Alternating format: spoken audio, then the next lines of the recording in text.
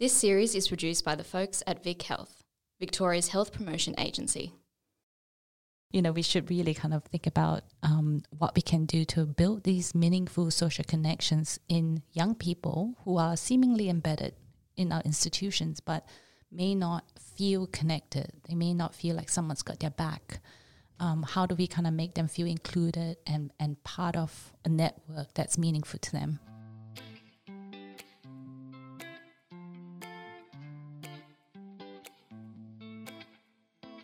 Hello and a big welcome to In Good Health. I'm your host, Dr. Sandro, and I'm a medical doctor, public health expert and foodie.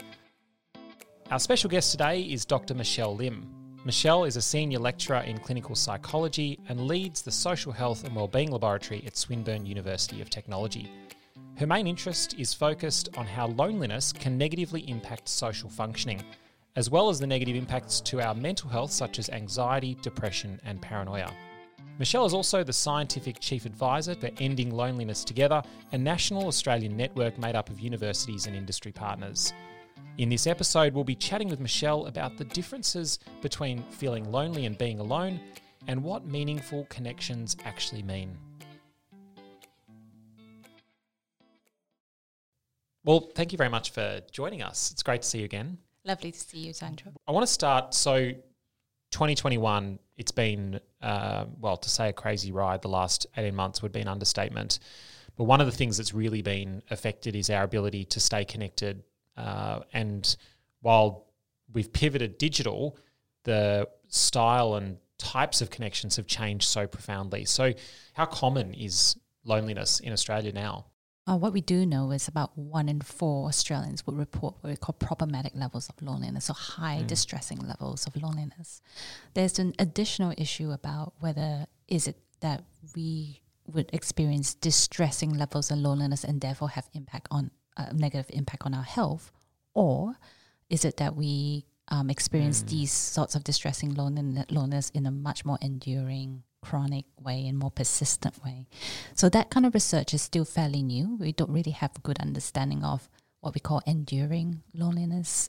We will imagine that similar to other kind of health conditions, the more chronic or more enduring the experience can actually lead to poorer health outcomes as well. You mentioned before that, loneliness is associated with a bunch of chronic diseases.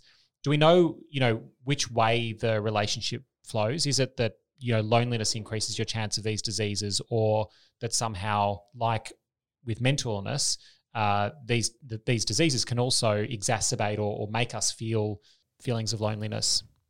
It's a good question. So for mental health conditions, we know that loneliness predicts higher levels of depression, anxiety, and paranoia. But what predicts loneliness back is actually a high level of social anxiety. So if you fear having social interactions with others, if you feel like you're being negatively evaluated or judged, you're more likely to also feel lonely 6 months down the line. So there's a really strange reciprocal relationship between loneliness and social anxiety disorder or social anxiety symptoms.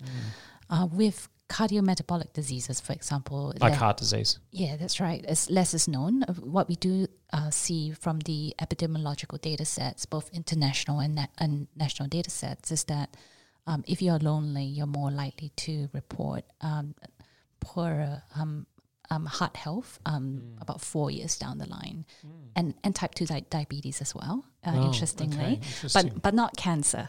So it's very specific. So increased loneliness is associated with heart disease and diabetes. That's right. Yeah, and a lot. And do we know why?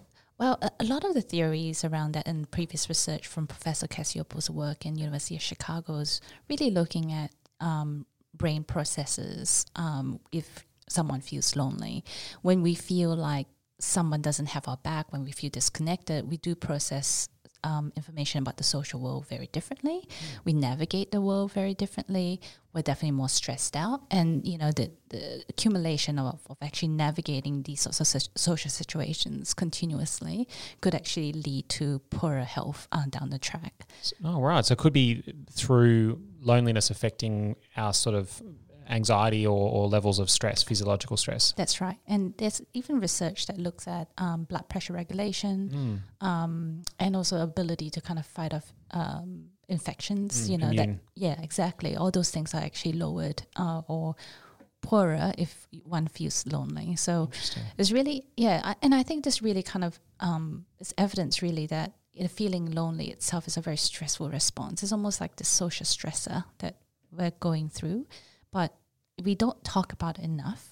I think that's the problem with loneliness, is that in our society, or at least in Australian society, when we say the word lonely, it comes with a very negative connotation, like there's actually something wrong with you, when in fact it's something that's triggered as almost a mechanism for you to do something different. But yet we kind of put that layer of stigma on it. So if most people who do feel lonely will neglect it, ignore it, think it will go away, and if it doesn't go away, actually can lead to poorer health outcomes. And is all loneliness abnormal? Like, should we expect to feel a certain amount of loneliness in our lives or in our weeks? Sandra, I think you and I probably would admit that at some point we all do feel lonely, especially when you have very strong relationships and strong networks. We can all feel lonely at some point. Whether you feel persistently lonely or not is a whole other issue. There are people who might feel lonely but are able to actually get out of these cycles of loneliness because they have the social resources. They are able to have the skills and the motivation to actually get out and actually do something different with their relationships and their networks. And then other people who can't because of other reasons, as simple as even things like mobility, finances. We know that loneliness has a strong relationship with people who might report lower socioeconomic status, income, for example. Exactly. Yeah.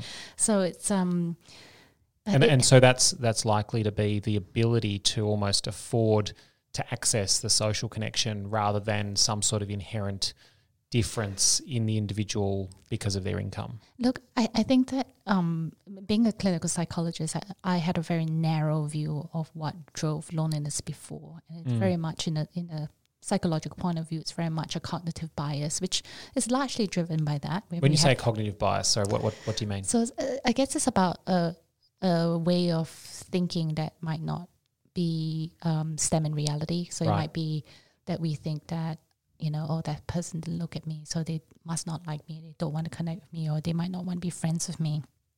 But in fact, when actually that becomes a thought and a belief, and I might, self-fulfilling. Exactly. So I might then look down and not smile at you in the morning, and that kind of then creates that barrier to connection. And loneliness is largely driven by that, but at the same time, there's so many other factors that go on with that, and systemic factors, and there, even from the environment that we are working under, even urban design and the way we construct our offices actually facilitate or inhibit social interactions. So we need to have those social interactions in order to build those meaningful social relationships. We need resources, we need finances to be able to build relationships and to invest. So it's not just an issue that is caused by what we call a thinking error or cognitive bias, but it is more than that. It is a very systemic issue. It's got many predictors. So what would you say, when we look at the evidence, what would be the main drivers or risk factors for loneliness? I think the biggest factor that we really need to focus on is poor health. The fact that it leads to poorer mental health, but also poorer physical health. One of the things that people don't realize is that really the impact on poorer physical health outcomes, even for young people. We always assume that young people are healthy and physically fine, but we know that loneliness and early markers of cardiometabolic disease, for example, occurs very early, as late as late adolescence, that we can see vascular aging, for example, in someone who's lonely, even if in a young adulthood stage. So that has massive implications for young people's health, that we don't actually think about addressing someone's loneliness because of physical health, but in fact, actually, we just need to address loneliness because of health reasons.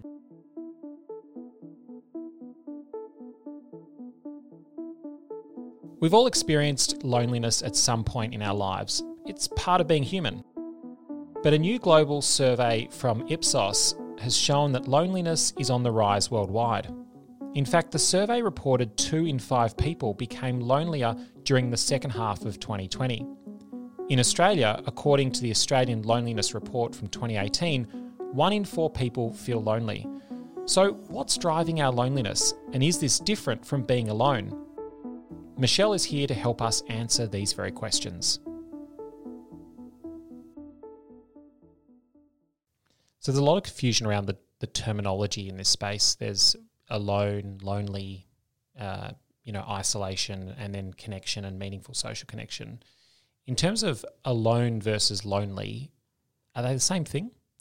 So being alone is very much more equivalent to being socially isolated. So actually that really kind of refers to being physically alone. Physically, okay. That's right. Whereas lonely, you could be alone in a crowd, you could be alone in a marriage, alone within a family unit, that you don't feel that people understand you or that you have that meaningful social connection. You don't feel like there are people that you can turn to talk to when you really need that. So tell me about meaningful social connection. What is that? So meaningful social connections when you feel like someone's got your back, when you feel like they understand you, you're speaking the same language. And it doesn't have to always be emotional. Sometimes it could be an instrumental kind of relationship. But a lot of people might have a category of who's more meaningful than others. So it might not be just a dichotomous thing. It might be, something on a continuum. One thing that's really important is to understand that not all relationships that you have to be meaningful. It's okay to have a variety of a few meaningless friends. Exactly. There are people that, might come in and out of your life for reasons, different reasons, and that's okay. I think that for a lot of young people, they feel like they need to have very strong, meaningful social connections all the time, but when in fact that's a lot of pressure. And as we age, we know that our relationships change. So there's a lot of research, for example, that says that for young people, they favor quantity of relationships, but that kind of drops off as you get older, and the quality then becomes a lot more important. So you might have fewer friends, but they're a lot deeper. And it could be a reflection of our transitions in life, perhaps having less time to invest, or perhaps placing less value in particular kinds of friendships and kind of moving towards more complex but more meaningful relationships where you can really invest. So how many meaningful friendships, would the average person have in their 20s or 30s? I imagine everyone's listening in thinking, oh God, have I got enough? Have I got too many? Like what's a ballpark of like what's normal? I think that's a good question, but it really depends on the person's social needs, because as you would imagine, social needs are quite complex. I imagine actually between you and I, we have very different social needs. I don't need thousands and I have might be the other way around. I don't, I'm also an introvert, so it doesn't really help. So it's, someone who's introverted is quite happy in their own space. But it's probably a handful, a few handfuls. We're not talking hundreds. And I think that's something that it's important to kind of call out, because a lot of people do. I remember working as a doctor, people would say, almost they should have more friends. Like it was a sense of shame for not having very many close friends. And very often actually just talking about kind of, well, actually that's very normal to have only a few very close friends that you catch up with, and particularly as you get older, as you say, as life gets busier. So, we're probably talking a couple of handfuls, not a couple of hundred. Or thousands. Yeah. Like 1,000 Facebook friends. Yeah. The other thing is to think about our friendships in a much more flexible way. Like we have friends for different needs. You might speak to friend A about this particular subject, but not in something else. We actually, if we have that slight diversity and complexity in our social network, that could really help us. And again, it's not to ensure as well that we adjust our expectations of what friendships are. I think a lot of people think that, I've been friends with this person since primary school, I have to maintain that friendship and hold on to it, when in fact these relationships do get disconnected and then sometimes get back, and it's okay to have relationships that come and go, and I think this idea of we have to be friends, we have to do this, and we have to it has to be this way, it has to be exactly equal, we have to meet up. That's a lot of pressure. And it's not always consistent with life and reality. And there are friends in your life that might disconnect from you for no fault of your own. It's just that it's something that happened to them and happened in their life. It's got nothing to do with you, and that's okay as well. And if we can have those flexible beliefs around what friendship is, and divert our attention to the ones that feel good for us, that's really important. I've noticed also a lot of people over COVID there's been almost a sense of guilt about friendships, about I should have been a better friend, I should have stayed in closer contact. I mean, has that something that you've seen in the literature or heard of, even personally? I mean, yeah, over COVID, it's obviously our friendships have been affected in all sorts of different ways. And what I've been hearing a lot from my friends lately is almost kind of lots of apologies for not perceiving that they've been very good friends for, catching up as often as they want. I mean, how do you navigate, giving yourself the authority to just be the friend that you are, as opposed to kind of judging constantly or even worrying about the quality of the connection you're providing or the connection that you're getting? Yeah. Look, I think that's a very good question. And it's about the individual and how they can navigate that space. Because sometimes, especially during COVID, as you would know, lots of people are stressed out, COVID fatigue from all the news. A lot of them are just trying to cope. Yeah. So how much can we give our friends in terms of quality is also questionable. I think it does affect our relationships. But I think one thing that's really important is we also know that we're incredibly resilient. We can pick up friendships and actually nurture those ones. And sometimes they don't always have to happen face to face, as you would know. But is that more consistent contact, even if it's brief, that might be more important than this one big party that you're going to have and invest, 8 hours or a big trip. Perhaps it's more that kind of more housekeeping things that we have to do over time that can be done even in a COVID-safe environment. But I think that's really helpful, though, to reflect on, because sometimes I think social connection, whether you have it, whether you don't, and how much you give it and how much you get, can almost be a source of guilt in our modern lives. And I think particularly as you get older, and life gets busier, friends, and family and work and everything else, all of the things we're trying to balance alongside each other. And so I think giving yourself, or understanding that, first of all, friendships will change and evolve over time, and sometimes they'll be stronger and take more of your time, and sometimes they won't, and also that they won't be the same across all your friendships. And I think also acknowledging that there's no kind of perfect friendship, that like social connection can come in different forms and still be really meaningful. And it's important for the person who might feel that way to also reflect that their needs change. It's not always about the friendships, that they might need something different, and that's okay. It's again moving through different life transitions. And the very common experience that people often talk about is being a new parent, for example. Their social needs have changed, or their social resources have changed. And so how do they kind of maintain the existing friendships that they had as a new parent, because they're in a completely different phase of their life, and some friends may understand what parenthood's about and others may not, and so they have to pivot and do a little, and they might find new networks that might actually support their new phase in life. And you're probably also developing some pretty deep social connections with a little guy or girl in your life too. That's right. What are some tips or some advice for listeners in terms of maintaining or even reigniting a sense of social connection after COVID? I think it's really important, first of all, to acknowledge that all of our social connections would have suffered at some point during COVID. Even if you had a very strong network before, you might feel that you have a lot to catch up on. Okay, and it's really important for us to acknowledge it's a bit of a social challenge. We're out of our social routines, but that doesn't mean that we can't actually reinitiate those ones or revisit those ones or even build new relationships. And if things are a little bit too hard, perhaps kind of taking them in chunks and little steps as opposed to big expectations and big gestures and movements to kind of make things right.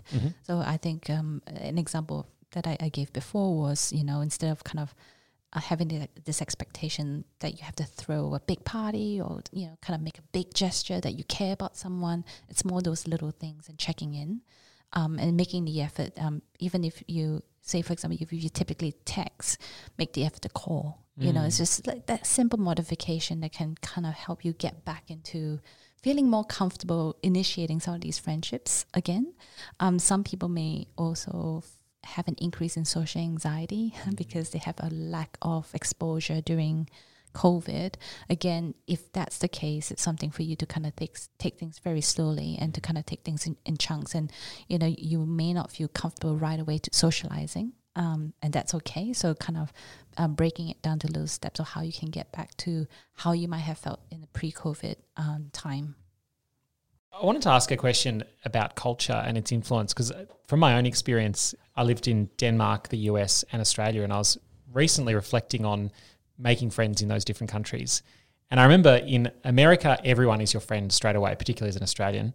They love the accent and you suddenly invited to barbecues and all sorts of stuff. But I noticed that when I left America, the relationships were fairly superficial and we quickly lost tie apart from, friends on Facebook or whatever. Whereas Denmark, it was interesting. It was very different. It took ages to become part of the social circles, to develop friendships. But the friendships that I developed with Danes, they're like lifelong. I could not see my Danish friends, two in particular, for a decade, and it's almost like family.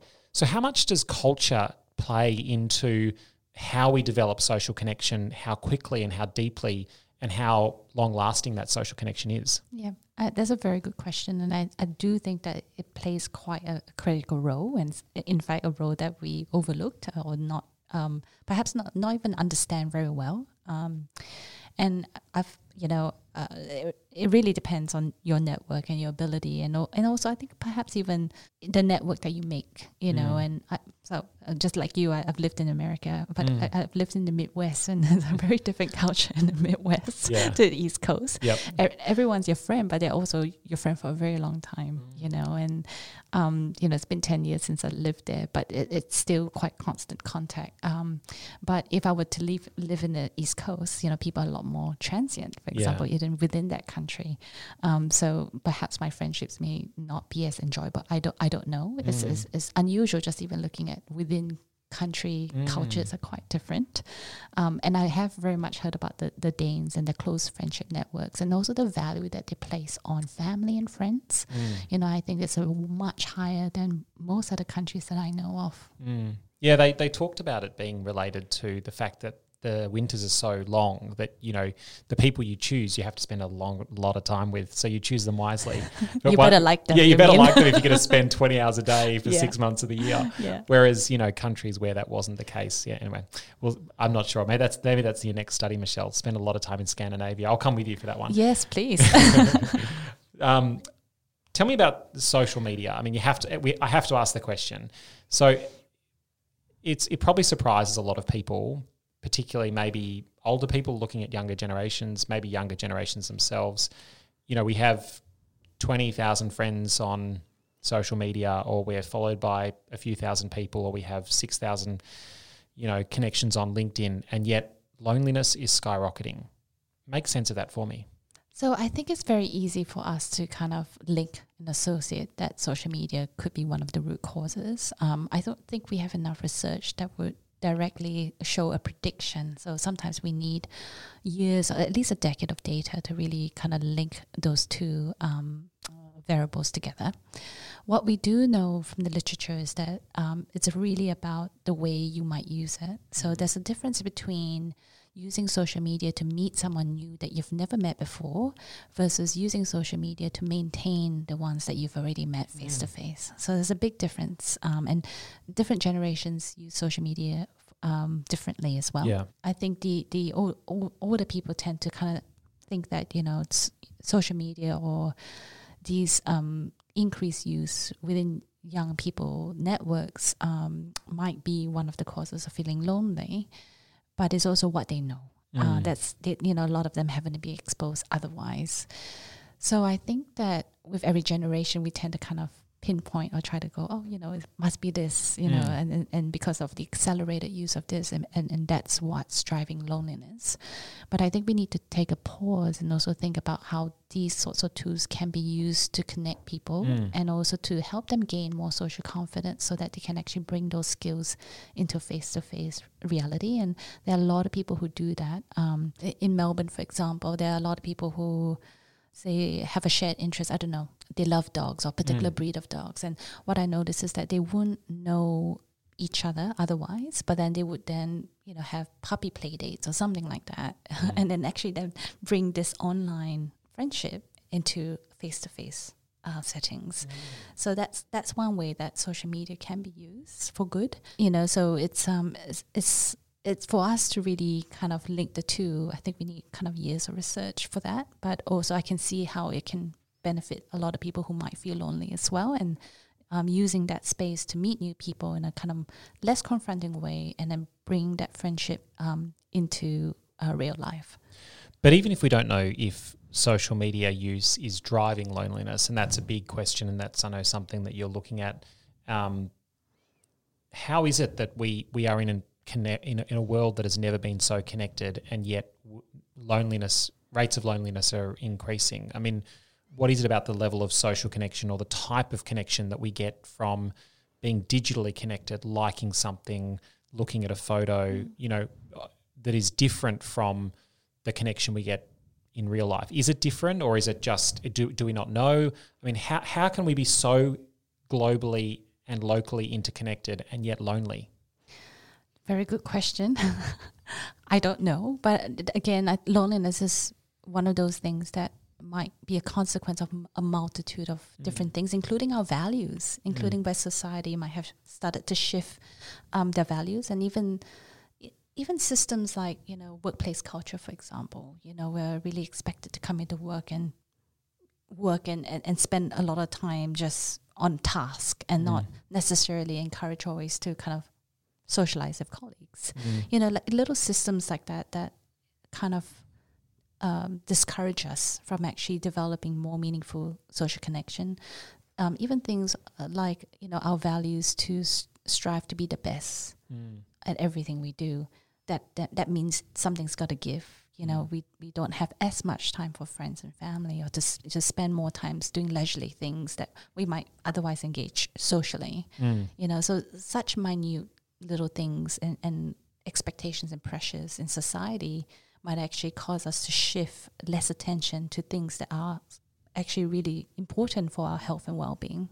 Going back to the concept of meaningful social connection, we're globally connected.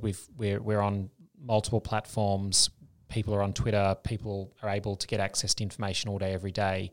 Is it the fact that it's not meaningful social connection that is the kind of huge disconnect between the amount of information and kind of interaction that is occurring, and yet the high and increasing rates of loneliness? Yeah, look, that's the definition about like what's meaningful to you, because what might be meaningful to you might not be meaningful to me, right? Yeah. So it's about our ability to ask ourselves what would actually satisfy our own social needs and what's meaningful. For some people, they would say, actually having these brief interactions with people are enough for me. That's enough. I don't need any more. And that might be meaningful for me. Compared to someone else who might say, no, I really like that one-on-one chat, that coffee, that time, that, reflection of how have you been? Like actually that focus, that's meaningful to me compared to the kind of more brief interactions I might have with you. So I think that the question is what's actually meaningful to that person, and whether they can are their behaviors and actions actually meeting those social needs for them.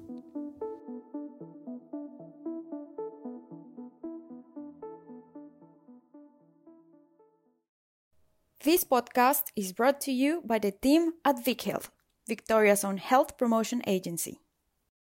So, Michelle, I've got a couple of questions here from our audience. So, question from Jack: what are the long-term impacts of loneliness, even short periods of loneliness?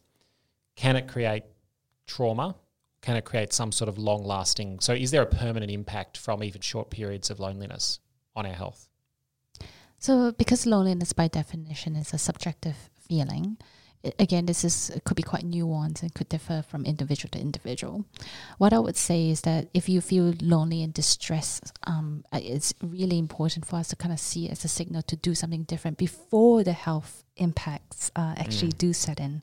Because when we actually are in a long state of stress, that's actually when it's problematic.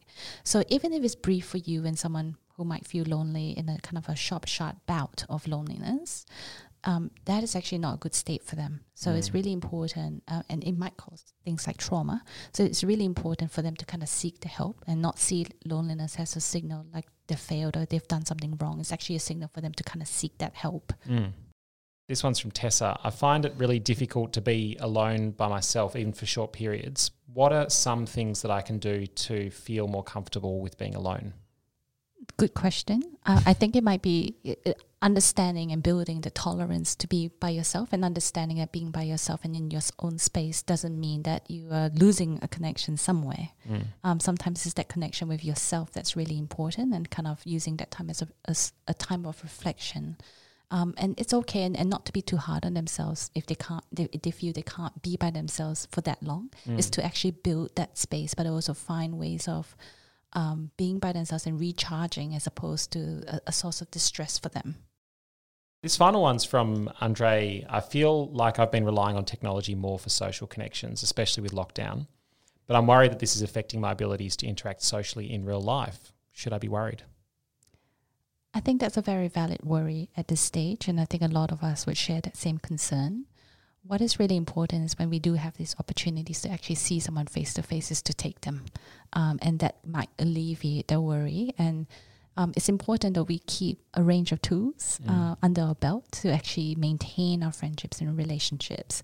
So having those tools actually is very realistic, especially during COVID, and to use them when they need to. But where there are times where we are able to see people, even if we were to stay COVID safe and in a mask, do that. Yeah, I think that's really good advice.